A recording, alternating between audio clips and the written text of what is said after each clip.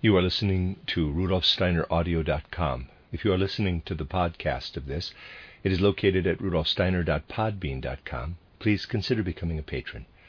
As well, there are two publishing houses, steinerbooks.org in America and rudolfsteinerpress.com in England, which are the sole publishers of Steiner into English and have given me permission to do these recordings. Please consider patronizing them as well. This is a reading of Collected Works, Volume 117 by Rudolf Steiner. 12 lectures entitled Deeper Secrets of Human Evolution in the Light of the Gospels, translated by Christiana Bryan. This is Lecture 6, given in Stuttgart on the 13th of November, 1909, entitled On the Right Relationship with Anthroposophy.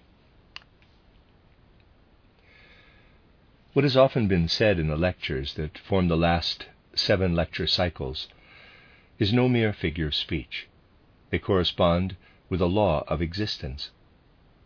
In having completed a 7-year cycle of lectures in the spiritual scientific life of our movement, I venture to suggest that there should be a few moments of self-reflection in our striving, in our work. This work is only possible if a spiritual movement proceeds in such a way as to align its lawful inner principles with universal principles. Such universal aptness advances in cycles that can be reckoned in units of 7. We count 7 planetary states, 7 conditions within each of these planetary worlds, and so on. Similarly, in a movement such as ours, the number 7 plays a part.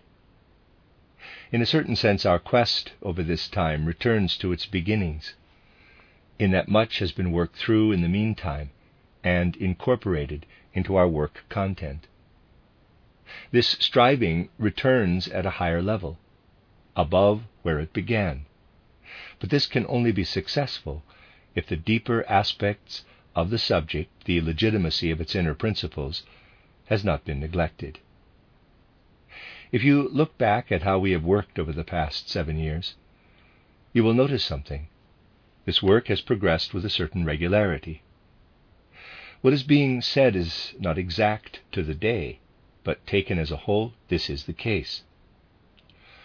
We can be said to have laid the foundations for our work in the first 4 years, during which we occupied ourselves with acquiring some knowledge of the human being, gaining a certain outline of the ways in which access to the spiritual world can be attained. Some time was also devoted to speaking of great cosmic connections, or what we may call testing the results of the Akashic Chronicle as it relates to world or cosmic mysteries. Those members among us who join this work later on needed, and will always need, to create the firm foundation for our endeavors that is essential for their eventual achievement. For it is by no means sufficient for our movement to advance in the right way, simply to assimilate what has been occupying us over the past 3 years. If you hold something of a rearward review, you will see that the truths and knowledge dealt with in the last 3 years have been built and enlarged upon, and this applies even to the factual knowledge, with which you have perhaps rather strikingly or shockingly been faced. If you seek to make a connection with the material we tended in our first 4 years, as it were the fourfold foundation of the entire edifice, you will see that even what was striking or shocking, what constituted great and comprehensive truths, was nevertheless closely connected with all that took place in those first 4 years. You will be assured of this connectivity if you review it for yourself. Our younger members would do well to feel the urgent need for a firm foundation to be deeply engraved on their hearts. Increasingly care has been taken to furnish latecomers with the means of catching up with what has taken place in preceding years. Without such revision, it is actually impossible to keep up with progress. We need to take our spiritual scientific movement in the deepest sense seriously. In this connection, we may be permitted to touch on a theme, especially at this important time, a theme that addresses the ethos indeed the entire spiritual mode of imagining. How can anthroposophists rightly relate to spiritual science? What is being said here will become clearer if we frame the question differently. Why is anthroposophy taught in the way that it is? Why is knowledge of higher worlds presented? Knowledge that is the result of spiritual research and clairvoyant consciousness. Could this be done differently by starting, for instance, by giving guidance to individual people as to how they should proceed in their own inner life? Guidance as to how they could awaken higher faculties, so that they could, through such suggestions, themselves have the opportunity gradually to ascend to spiritual worlds before hearing, as is now the case, about what are known facts in the spiritual world. This was largely the method once cultivated before the advent of our spiritual scientific movement in its modern sense of the word. For a long time it was said, there is no great advantage in someone stepping forward onto the world stage to share the results of spiritual research. So one would behave in as modest and reticent a manner as possible in relation to spiritual tidings. One would in fact limit oneself to setting a few rules as to how to develop the dormant forces in people's souls, and would then basically give no more information than the individual could eventually discover for themselves. The question might now arise, why is this path alone no longer in use? Why, instead, are the results of spiritual research being shared as anthroposophy? This has not arisen out of any arbitrary personal penchant, but for good reason. We will understand all the better what we need to understand if we again ask ourselves, what does spiritual science actually convey? It communicates the facts and realities of higher realms from supersensory worlds. It shares the results of what clairvoyant consciousness can research in those higher realms. Now it is the case that someone to whom communications of this sort are vouchsafed, and who is not him or herself clairvoyant, is initially unlikely to be persuaded by facts that can only be verified through direct vision. Such a person takes these communications in, but cannot test them through clairvoyant scrutiny. Certainly that is the case. Yet it would be quite wrong to believe that the non-clairvoyant person receiving such material cannot test this material at all, cannot interrogate it. To believe this would be equally wrong. It is similarly untrue to assert that one can simply absorb the results of spiritual research on the basis of loyalty or faith. Any such communications would be most incomplete. Something vital would be lacking if they were to rely solely upon belief and claim. What is conveyed here is legitimately researched in an inherently rightful way, and this has often been reiterated, is verifiable with clairvoyant consciousness. If it is queried, however, and as far as I am concerned, even if only by a single researcher, once it has been uncovered and communicated, anyone can understand it by engaging their unbiased thinking and their common sense, both of which are available to them here on the physical plane. We could well add, even if not all of those sitting here can necessarily check everything to the most rigorous standards, they can at least give themselves the chance of doing this, given time and capacity, which are merely capacities of this physical plane.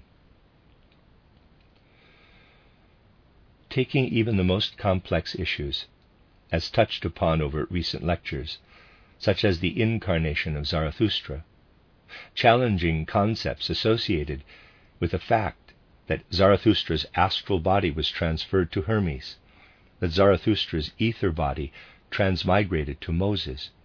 Nobody could claim that the person who has obtained these realities from spiritual research would expect anyone to accept such facts on the basis of blind faith, No, that certainly is not the case.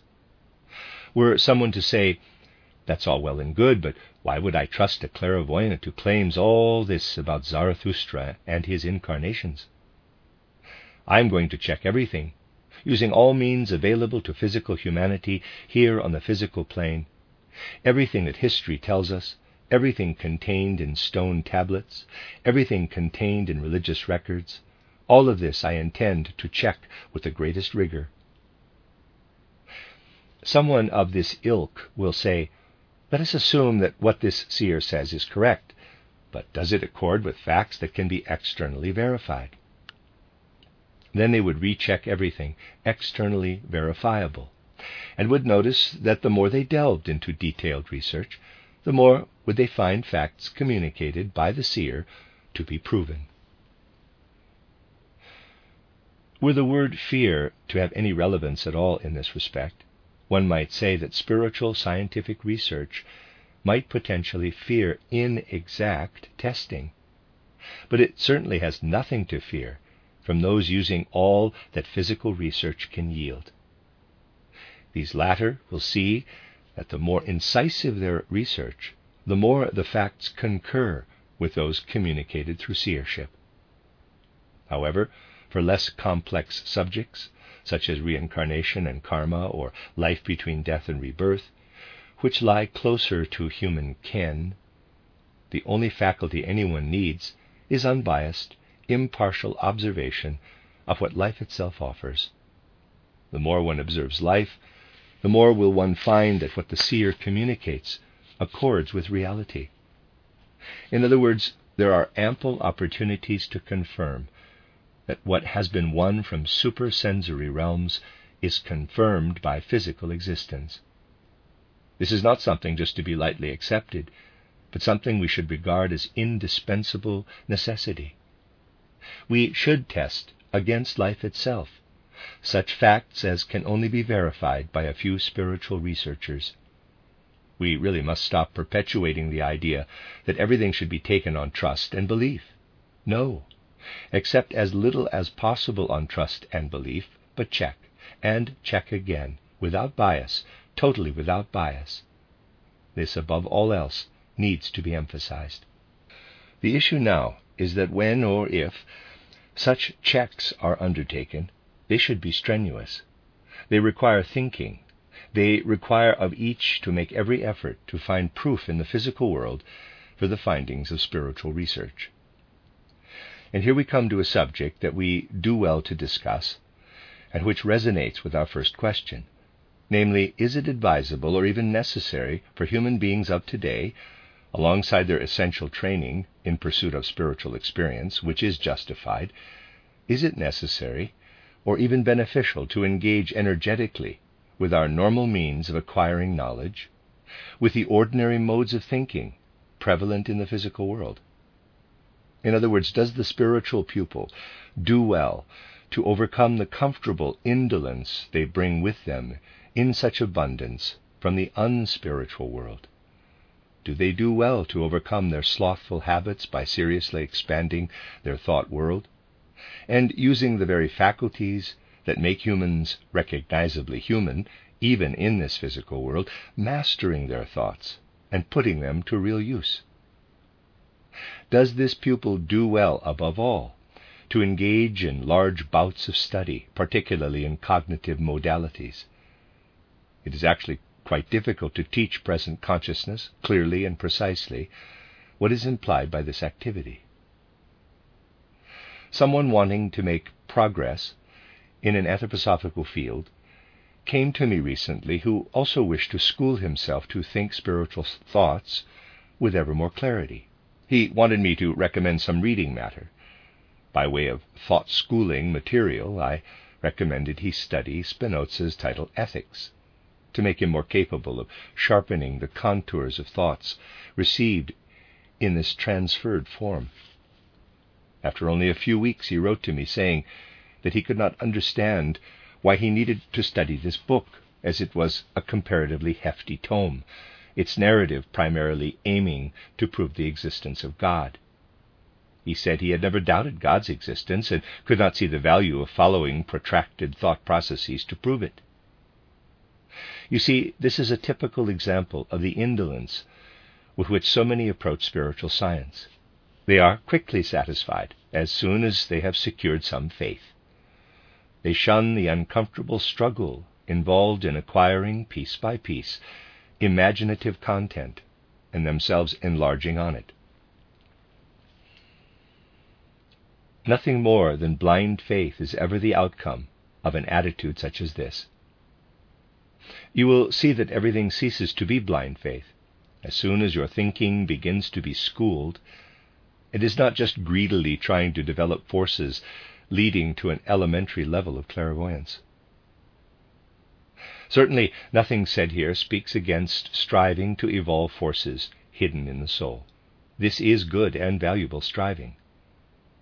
On the other hand, what needs emphasizing is that in parallel with physical thought forces given us here in the material world, it is essential to train, however uncomfortably, those tools of knowledge that make us fit for creating our own sharply delineated imaginations and concepts of what we hear transmitted from higher worlds. One might easily believe that even the smallest degree of clairvoyance is preferable to however much sensible grasping of facts from the spiritual world.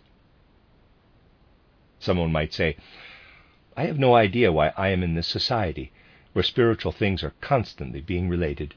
I would prefer to have, however tiny, a clairvoyant vision instead. I know a very educated theosophist whose heartfelt desire it is to stride beyond mere learnedness into actual vision, and who expressed it like this: if only I could just once catch sight of the vanishing tail of an elemental being. Certainly that is quite an understandable wish. Yet that theosophist would never agree to renounce all the spiritual truths he had received in exchange for this glimpse, though even this could happen, that someone would give up everything spiritual they had learned in exchange for just one seer's glimpse. Holding such a view is extremely misguided and in every respect wrong, because we live in times characterized as being an age of conscious thinking. As has often been pointed out, ancient Indian civilization developed a very different sort of consciousness, one reminiscent of dimly dawning clairvoyance. Only gradually have our modern faculties evolved, and we are the first in the sphere of Earth evolution to join in the actual development of the consciousness soul with our faculties of human thinking. This is why it is so vital that spiritual science is drawn down from supra-sense worlds, and that it appeals to sensible human thinking. We need to clarify the following differentiation. A simple visionary needs no special recourse to thinking. Their thinking can be very primitive, even though they may be able to see relatively far into the astral realm, or even to some extent into the devachanic plane. They may be quite advanced and see much. The other possible case is that someone knows a very great deal about spiritual truths, yet sees nothing, is unable to see at all, is not in a position to see even the vanishing tail of an elemental being. This can also happen. Now, let us ask ourselves, how do these two sets of soul capacities relate to each other? Firstly, we have to highlight two things not to be confused: having something and being conscious of what one has. It is incredibly important to keep this in view. You will understand that question better if we add, you see, in primal times you were all clairvoyant, in common with humanity as a whole, because these were times when people looked far, far back in time, back to the very beginnings of time. And now you might ask, why do we not remember our previous incarnations, if at the start of time we could already look backward? This should have proved at least one fact to you. For example, the fact that you could previously recall earlier incarnations has not helped your present ability to remember your incarnations. You could raise the question, will it help our future incarnation if, in terms of memory, we now become visionary clairvoyants? You could focus on one fact, that the old clairvoyance has not helped you to look back in recollection today, because it is something you all once possessed. Why are so many people today unable to recall their previous incarnation? This is an extremely important question. A majority of people do not remember their previous incarnations because they had not, at that time, developed capabilities precisely of their self, of their I capital, of their ego.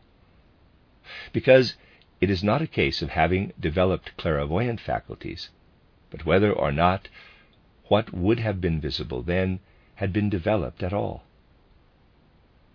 However clairvoyant human beings used to be, if they had not concerned themselves with specifically developing faculties of the self, of the I, in other words, the ability to think, the ability to differentiate or discriminate, which are the hallmarks of the human I on earth, that I was nevertheless absent in previous incarnations. Selfhood was absent. What then could one retrospectively recall? One would have had to see to it that a self-contained I was present in one's last incarnations. Everything depends on this. Only those people are able to recall their past lives who during those past lives worked at their means of thinking, logic, and their ability to discern. Such individuals can remember. Someone may have developed however lofty a level of seership, yet if they did not work at their powers of logical thinking and discrimination, they will not remember their earlier life. At that time, they failed to set the target at which their memory was later to aim. So you see that if one understands anthroposophy rightly, one should reflect that the capacity for painstaking thinking cannot be mastered soon enough. Now, you could maintain, if I became clairvoyant, those powers of logical thinking will have been mastered of themselves. That is not the case. Why have the gods caused human beings to come into being at all? For the reason that they could only evolve capacities within human beings that they could not have advanced in any other way. The power to think, to imagine something in thought in such a way that these thoughts are combined with differentiation. Such abilities can only be shaped on our earth. They did not previously exist, and could only arise in that humanity came about at all. By way of comparison, we could say, let us assume you have a seed, such as a grain of wheat.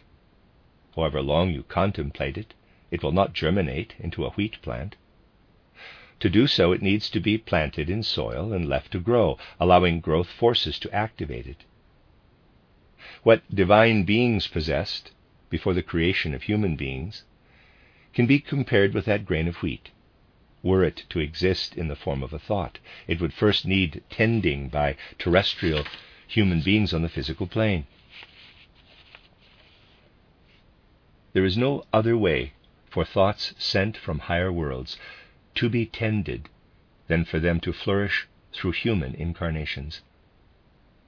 Thus what humans think on this physical plane is unique, and must complement such potentialities as approach from spiritual realms.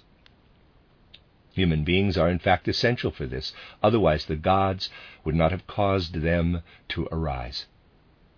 The gods made possible the genesis of humanity, so that what they had previously possessed could also appear to them in the shape of thoughts formed through human activity. That this was even possible, that what descended from higher worlds could take the form of thoughts, would never have been possible had not human beings clothed these spiritual gifts with the contours of their own thinking. People who do not want to exercise their thinking on earth deprive the gods of something they have been relying upon, and they thereby fail in their intrinsically human task, their human assignment. They will only fulfill this mission in their incarnation when they undertake to work rigorously with their thinking. When one considers this, everything else follows from it. Such revelations and genuine facts about the spiritual world as can take root in the human soul do so in the most varied ways.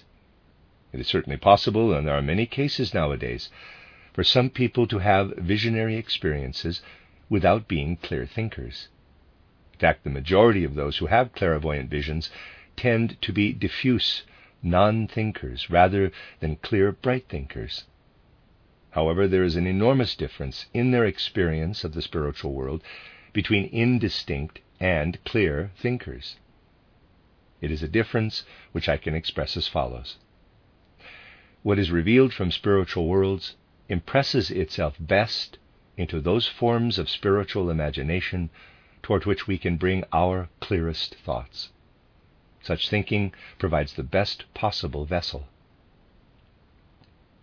If we are not thinkers, then revelation has to seek alternative forms, such as those of a picture, an emblem, or symbol.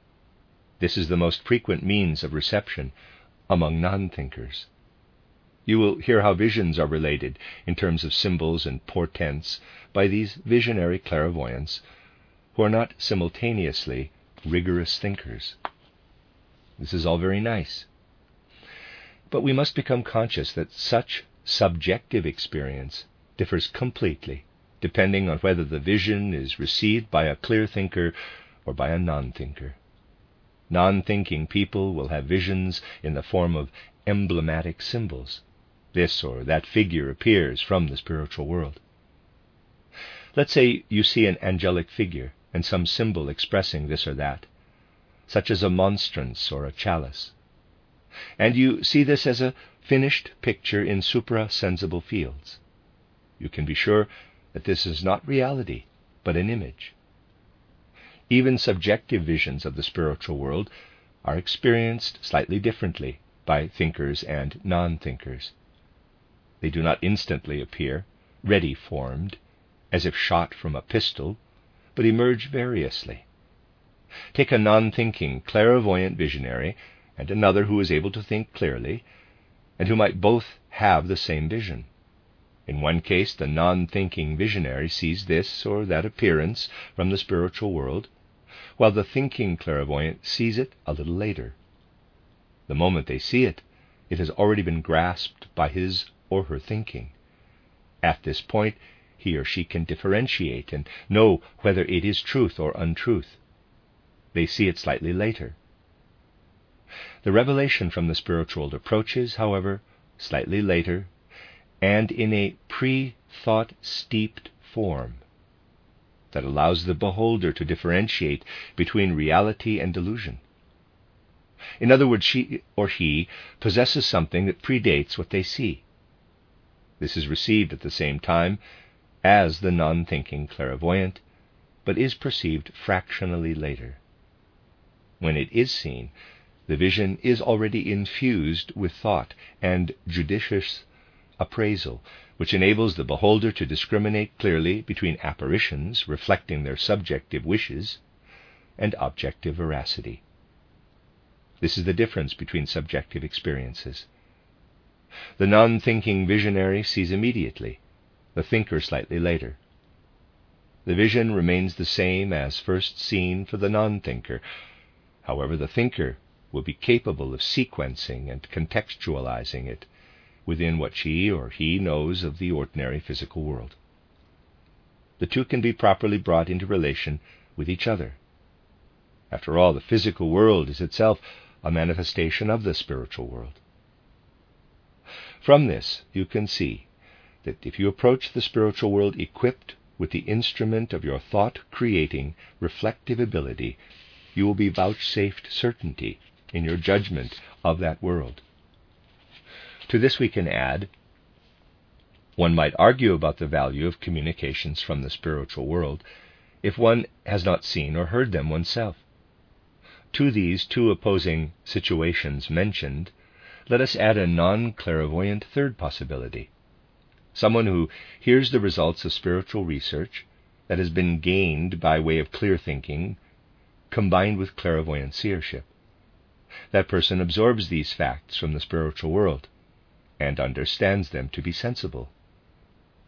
The seer, capable of thinking, has them too, as does every thinking person who has grasped them, however unconscious they may be of having done so.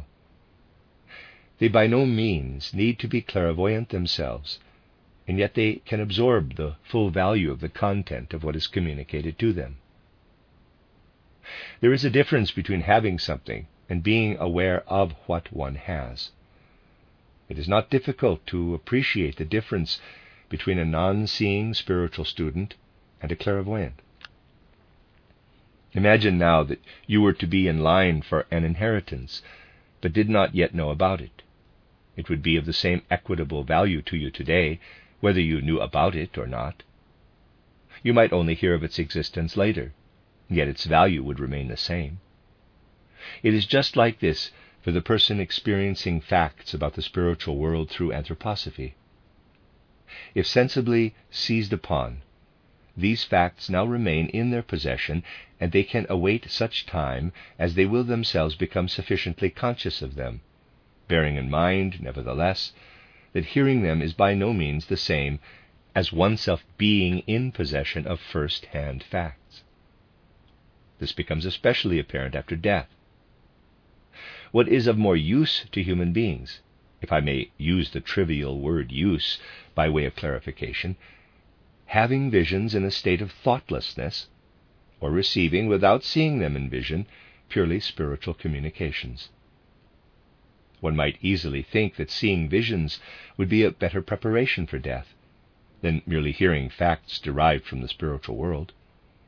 And yet, after death, it is of little use to human beings what they have seen by way of visions.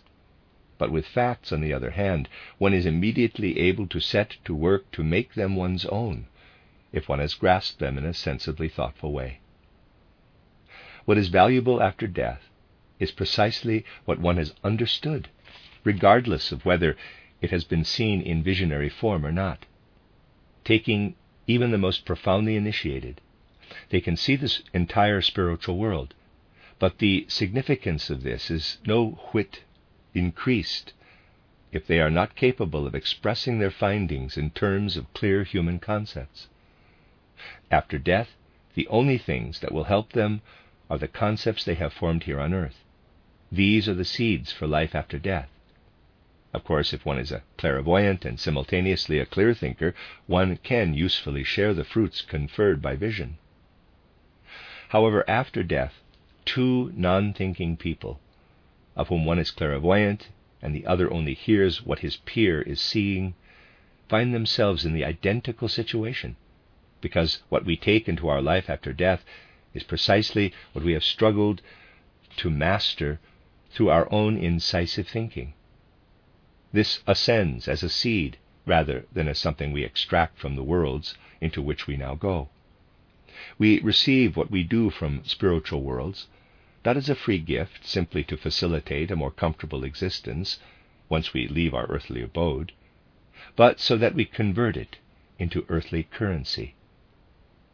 To the extent that we have effected this conversion into earthly currency, are we helped after death? That is the essential point here. Such are connections after death. On the physical plane, the relative position of a clairvoyant to a thinking clairvoyant is similar. It is certainly wonderfully instructive to gaze into spiritual realms. But we must nevertheless discern whether such a person is merely looking at these realms in vision, regardless of the fact that without penetrating through the visions with their thinking, they have no defense against delusion. There is no other defense against illusion than clearly thinking through what has been seen. Even apart from this, let us assume that a visionary sees this or that, how she or he sees it. This can be deduced from their descriptions. It will still be imbued with elements of the physical plane.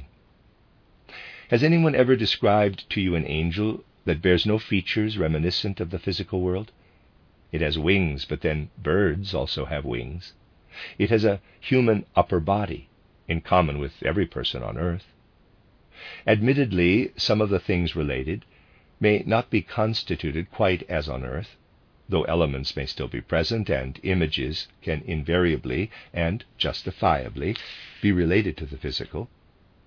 But you will note that pictures such as these retain a terrestrial imprint.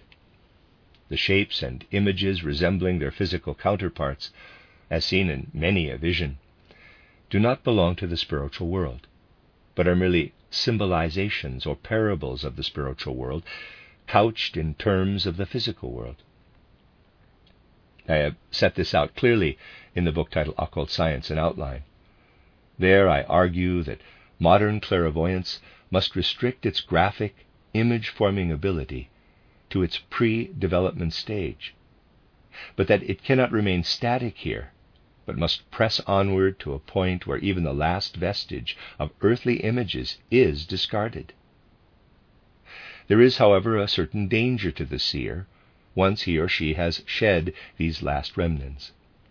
Seeing, for example, an angel, after having dispensed with all earthly parallels, there is a danger of seeing nothing at all.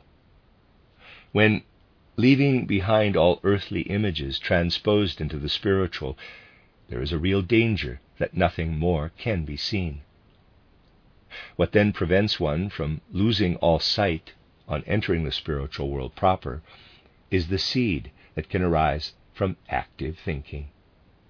Thought lends its substance to grasping what exists in spiritual worlds. We gain the ability to really live in the spiritual world by equally, really grasping in our sense world what is no longer shot through with sensory elements. That is, solely and uniquely our thinking. We cannot take anything with us into the spiritual world other than our thinking. For example, think of a circle, but without the chalk that drew it, solely the thought of the circle. You can ascend to spiritual worlds in this way, but you may not bring anything of the image with you. I can now explain more fully the subjective process outlined earlier. Let us assume that again a monstrance cross is seen in vision. Let me characterize the two clairvoyants, one visionary, one also a thinker, by assuming one of them sees the vision here, A, there's a picture, while the other, the thinker, only sees it here, at B.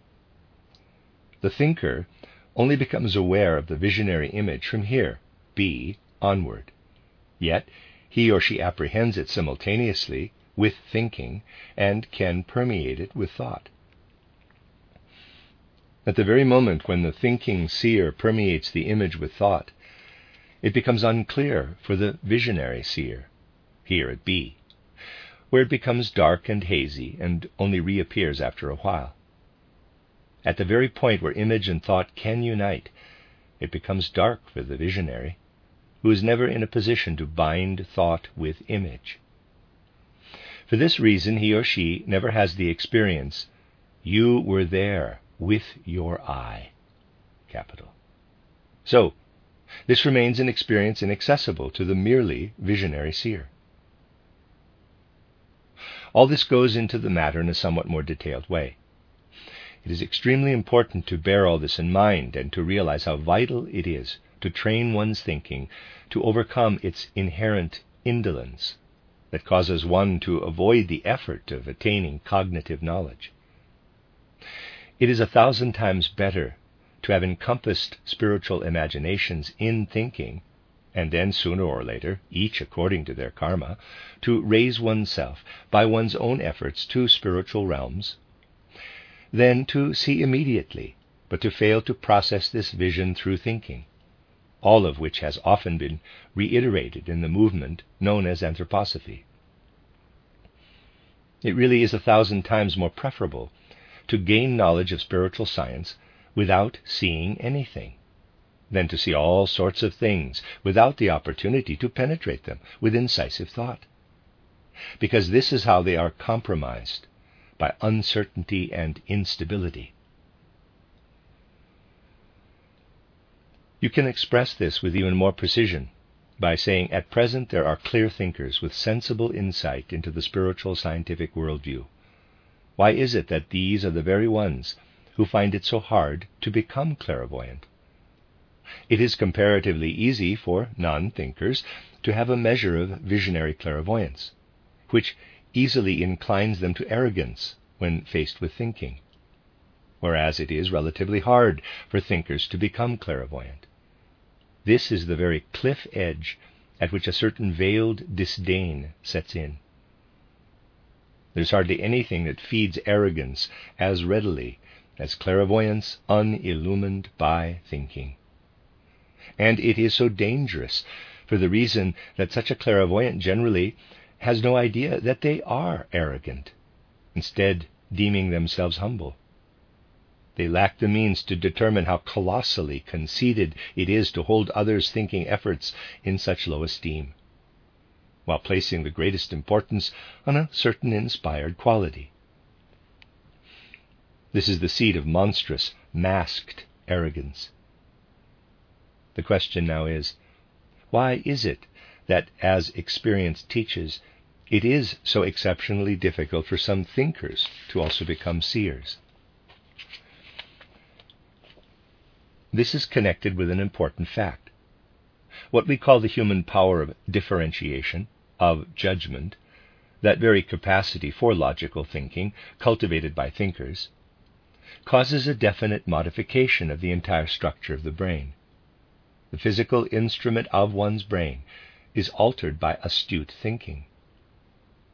Physical research is largely ignorant of this, but it is nevertheless the case.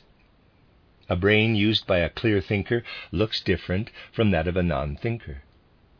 Being clairvoyant alters this fact little. A non-thinker's brain has complex crenulations or folds, whereas that of a developed thinker is relatively less complex and has fewer folds. Thinking is expressed in such simplification of brain gyri or folds, but science is unaware of this.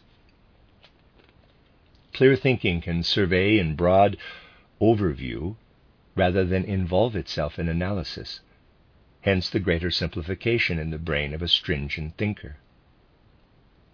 Where physical research has accustomed itself to testing thinking under physical conditions, it is soon apparent that physical research confirms what spiritual science states. In examining the brain of Mendeleev, to whom science attributes the establishment of the periodic system of elements, the truth of what spiritual science says is attested. The gyri, or ridges of his brain, are simplified. He possessed thinking that was, within certain limits, comprehensive, and the physical evidence of this is entirely congruent with what I said. This is not a particularly valuable fact, and is just mentioned in passing.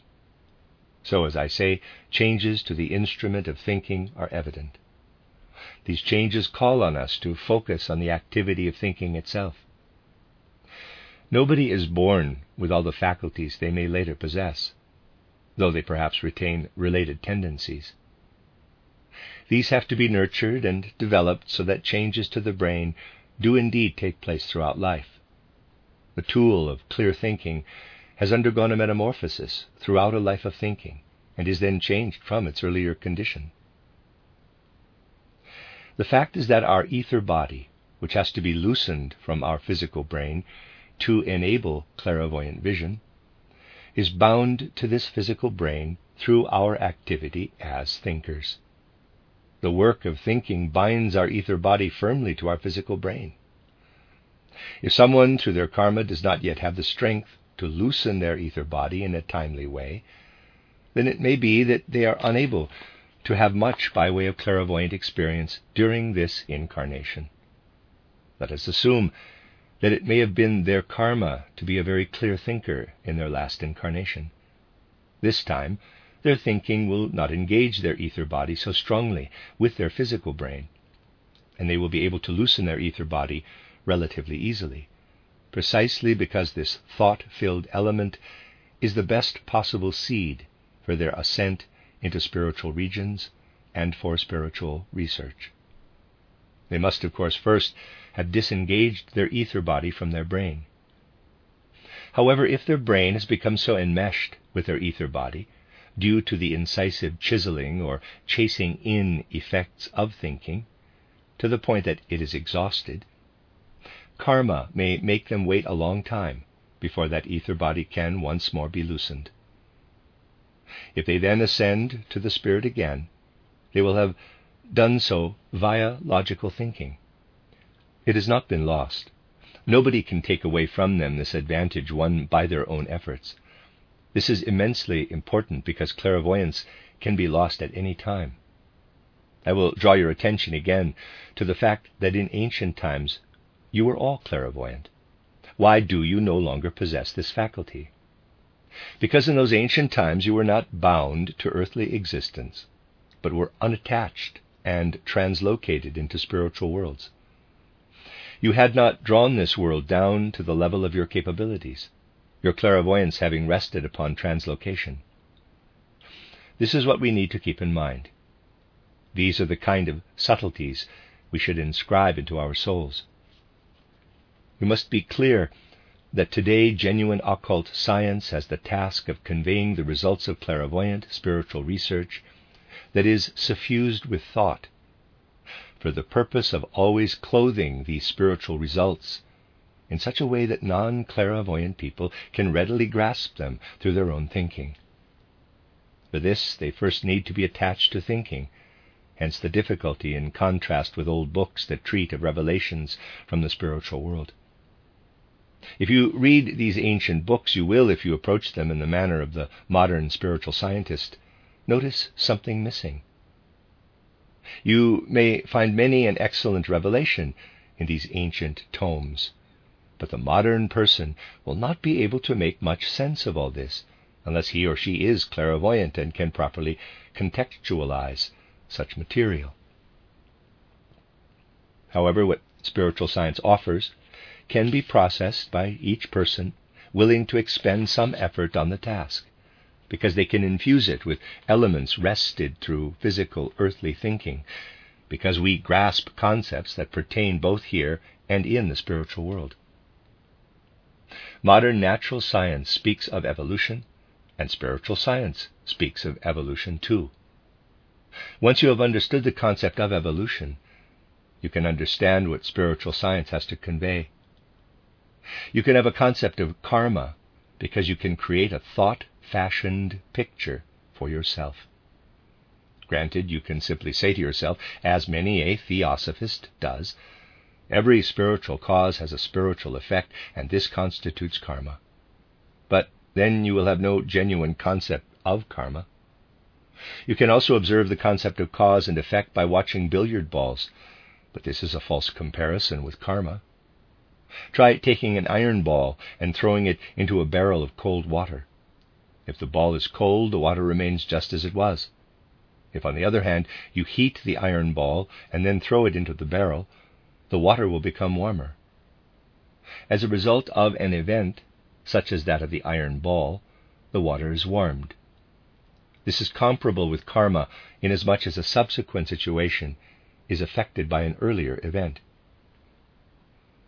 For reasons such as this, we must be absolutely clear that anyone who processes the facts of the spiritual world with their own thinking can also communicate those facts in such a way that anyone who has acquired their thinking here on the physical plane can utilize that thinking on subjects conveyed from the spiritual world. They will be able to understand them. We should all take this to heart. We should all understand that it is not just a matter of receiving communications from the spiritual world, but that everything depends on whether we receive them in a manner compatible with our present earthly circumstances. Each individual needs to take care that they receive such communications from spiritual realms in no other way. Admittedly, the slothful wish simply to believe what you hear is always present, but this is extremely awful and dire. If someone just wants to believe something, it is almost like wanting to be told that light exists, when in fact what they need is a light bulb to illuminate a room. They need a light bulb, and belief will help them not one jot. It is therefore important to seize hold of the means the means of reflecting conscientiously and thoroughly, so that these means represent our initial method of gathering what spiritual science communicates from higher realms. Research of this realm can only be carried out once the requisite faculties have been developed. But grasping what has thus been researched is viable for every person willing to receive it in the right way. If one thinks in this way, the dangers that are otherwise associated with the anthroposophical movement can be more or less avoided. These dangers, however, assert themselves instantly when people start seeing clairvoyantly without ensuring that they simultaneously enrich knowledge by means of their own thinking. Many have this greed, simply to snatch something from the spiritual world without painstakingly proceeding with the thinking that must be mastered here in the physical world. No God can conceive of the world in thought form unless they are incarnated on our physical earth.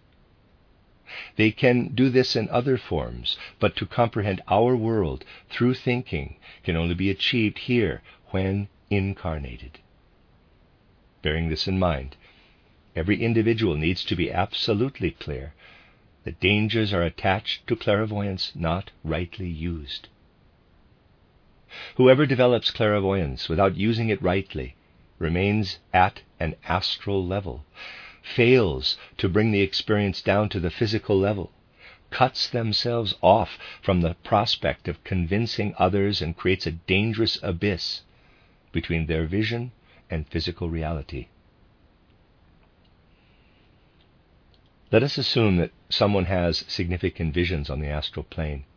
These could be quite real, as far as anyone is concerned, and could also occur in non-thinking visionaries. Yet, what now happens is that between them and the physical plane, an abyss opens up. Imagine that this cloth is the physical plane. The visionary seer is standing on the edge of it. He or she sees their visions.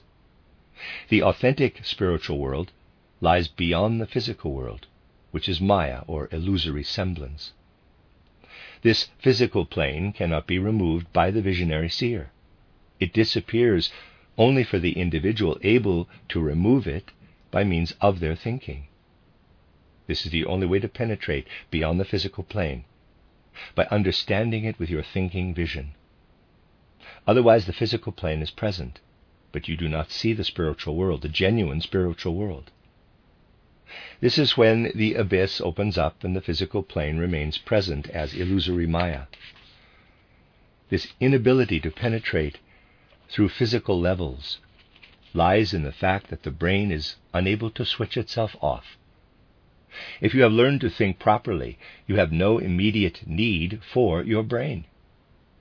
Whilst thinking requires the workings of the brain, thinking activity does not require direct use of the brain. It is nonsense to claim that the brain thinks. I once went for a walk with a young man some 35 years ago, who was studying and who was well on the way to becoming a complete materialist. He said, "When I think, my cranial atoms swoop around and every thought has a definite shape." He opined that it was quite ludicrous to assume the existence of something like a soul, which might be doing the thinking, as it was the brain itself doing this. I said to him, "Tell me, then, why are you so dishonest as to say, 'I think'? If that is the case, you would need to say, 'My brain is thinking.' You would also need to claim that your brain is eating, your brain is seeing the sun. That would be more truthful." People like that would soon see what nonsense they carry around with them.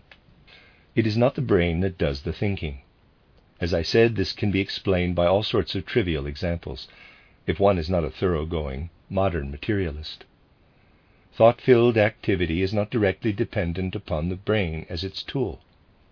Where thinking has become pure, one's brain does not participate. It is only involved in the activity of symbolizing, of symbol creating. Imagine a chalk circle. This takes place in your brain. However, if you imagine a pure symbol-free circle, the circle itself is the active ingredient and is only then conceptualized by the brain. When people have clairvoyant visions, they remain in their ether bodies and do not even reach their physical brains. One can spend one's entire life in visionary states without one's brain evolving. One's ether body will be elaborated, but not one's brain. Nor can one bestride the abyss in this way, because Maya has not been thoroughly transformed. This can only be achieved by penetrating it with thinking. Those who despise proceeding through thinking will only evolve faculties that are unable to grasp their object, that do not advance with any real grip, as it were, on the spiritual world proper. As a consequence of this, a disparity arises between what is developing in their ether body and their essential nature as a human being. There is complete misalignment here. Those visionary faculties are incompatible with the brain. The brain is coarse, because the person concerned has not taken the trouble to ennoble their brain through thinking. A hindrance takes shape that blocks the person in their attempt to reach real spirituality with their vision. They take leave of reality instead of advancing toward it. This destroys all chance of evaluating the suprasensory world. Someone of this kind may see all manner of things, but it will never be guaranteed that what they see corresponds with reality. Only someone capable of discriminating between reality and mere vision will be able to test the veracity of such visions. Only mature discrimination will be able to do this. Without this, no vision can be properly tested against reality. Real discernment can only be acquired through working on the physical plane. That is why one remains floating without foundation if one scorns the, albeit laborious, work of grappling with thinking. We must really take this to heart. Then the same problems will not arise again and again, and those who develop visionary clairvoyance will not remain within their dreams by erecting a barrier against reality. This is synonymous with losing one's way in the physical world, or with not being in one's right mind. Sober-mindedness can be achieved by working at the one and only site where sobriety prevails, in clear thinking, on the physical plane. In scorning the acquisition of a rigorous mode of thinking, one consigns oneself to drifting around in error. Clarity is what we must actively wrest for ourselves, if the anthroposophical movement is not to suffer by being linked with such error. Whoever wishes to exercise blind faith in receiving information from the spiritual worlds on the authority of another, without exercising their own rational thinking, does something that may be comfortable, but which contains a danger. If instead of independently assessing and thinking through material transmitted by another's vision, one simply takes for granted, on faith, what someone else relates, one potentially harms the anthroposophical movement. Needless to say, nobody should be scared off from becoming involved in this movement. Yet it can indeed happen that people of blind faith can lose themselves and are no longer capable of distinguishing between truth and lies. Nothing allows mendacity to thrive more than visionary clairvoyance that is not challenged and reined in by thinking. On the contrary, such loose visioning can nurture quite a different tendency, namely a certain high-handed arrogance that can extend to delusions of superiority and megalomania. This is all the more dangerous for going unnoticed. The danger is very great of considering oneself superior on account of seeing things which others do not see. It is not normally apparent just how deep-seated this tendency, bordering on megalomania, may be rooted in a soul. Much self-importance is concealed behind unconditionally asserted certainties that swear by their authenticity, brooking no argument, so that people can be led to believe the most idiotic things on the basis that they originate in the astral plane. Anything similar, claimed on the basis of the physical world, would be dismissed out of hand. But because it claims astral origin, it is slavishly believed. In breaking with this habit, one can save oneself from falling for every sort of swindle or deceit. Yet this does happen when one fails, by only seeking cozy opinions, to nurture an instinct for rigorous scrutiny. We should not make light of this.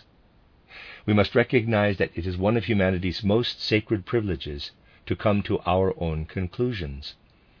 If we appreciate this, we will spare no effort in really working at this capacity, instead of just listening to sensational communications. There is a wealth of communication from the spiritual world, but it is essential we develop the appropriate attitude, the right means of visualizing, and behave accordingly. This is what I wished to express today, not just to exhort you to in the manner of a sermon, but to express it with due reasoning. That is why it may have been rather more taxing on our thinking, on our ability to think in parallel, alongside. I always try through my methods to adhere to what is rightly to be expected of a spiritual movement. Many would prefer soothing exhortations. I refrain from supplying these. I try to present things so that they are capable of being clothed in real thought. When issues of a physical nature are expounded, as so often today, it can be hard mental work, because they are not as sensational nor as pleasant as those of higher worlds, and yet they are incredibly important.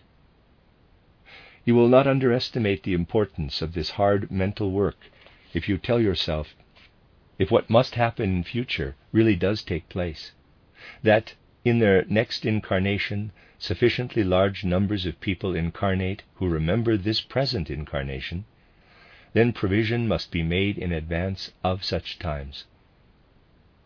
So do develop your powers of discrimination, and you will be candidates for self-remembrance in your future incarnation. Make sure that you are able to follow world events with clarity of thought. Because, however much you may see of a visionary nature, it will be of no help to you in looking back to the present in future incarnations. Anthroposophy is here to help prepare for all necessary eventualities. That there are sufficient numbers of people who are capable of looking back at this incarnation on the basis of their own knowledge. How many do, in fact, in this incarnation, accompany their understanding of spiritual science with any clairvoyant ability?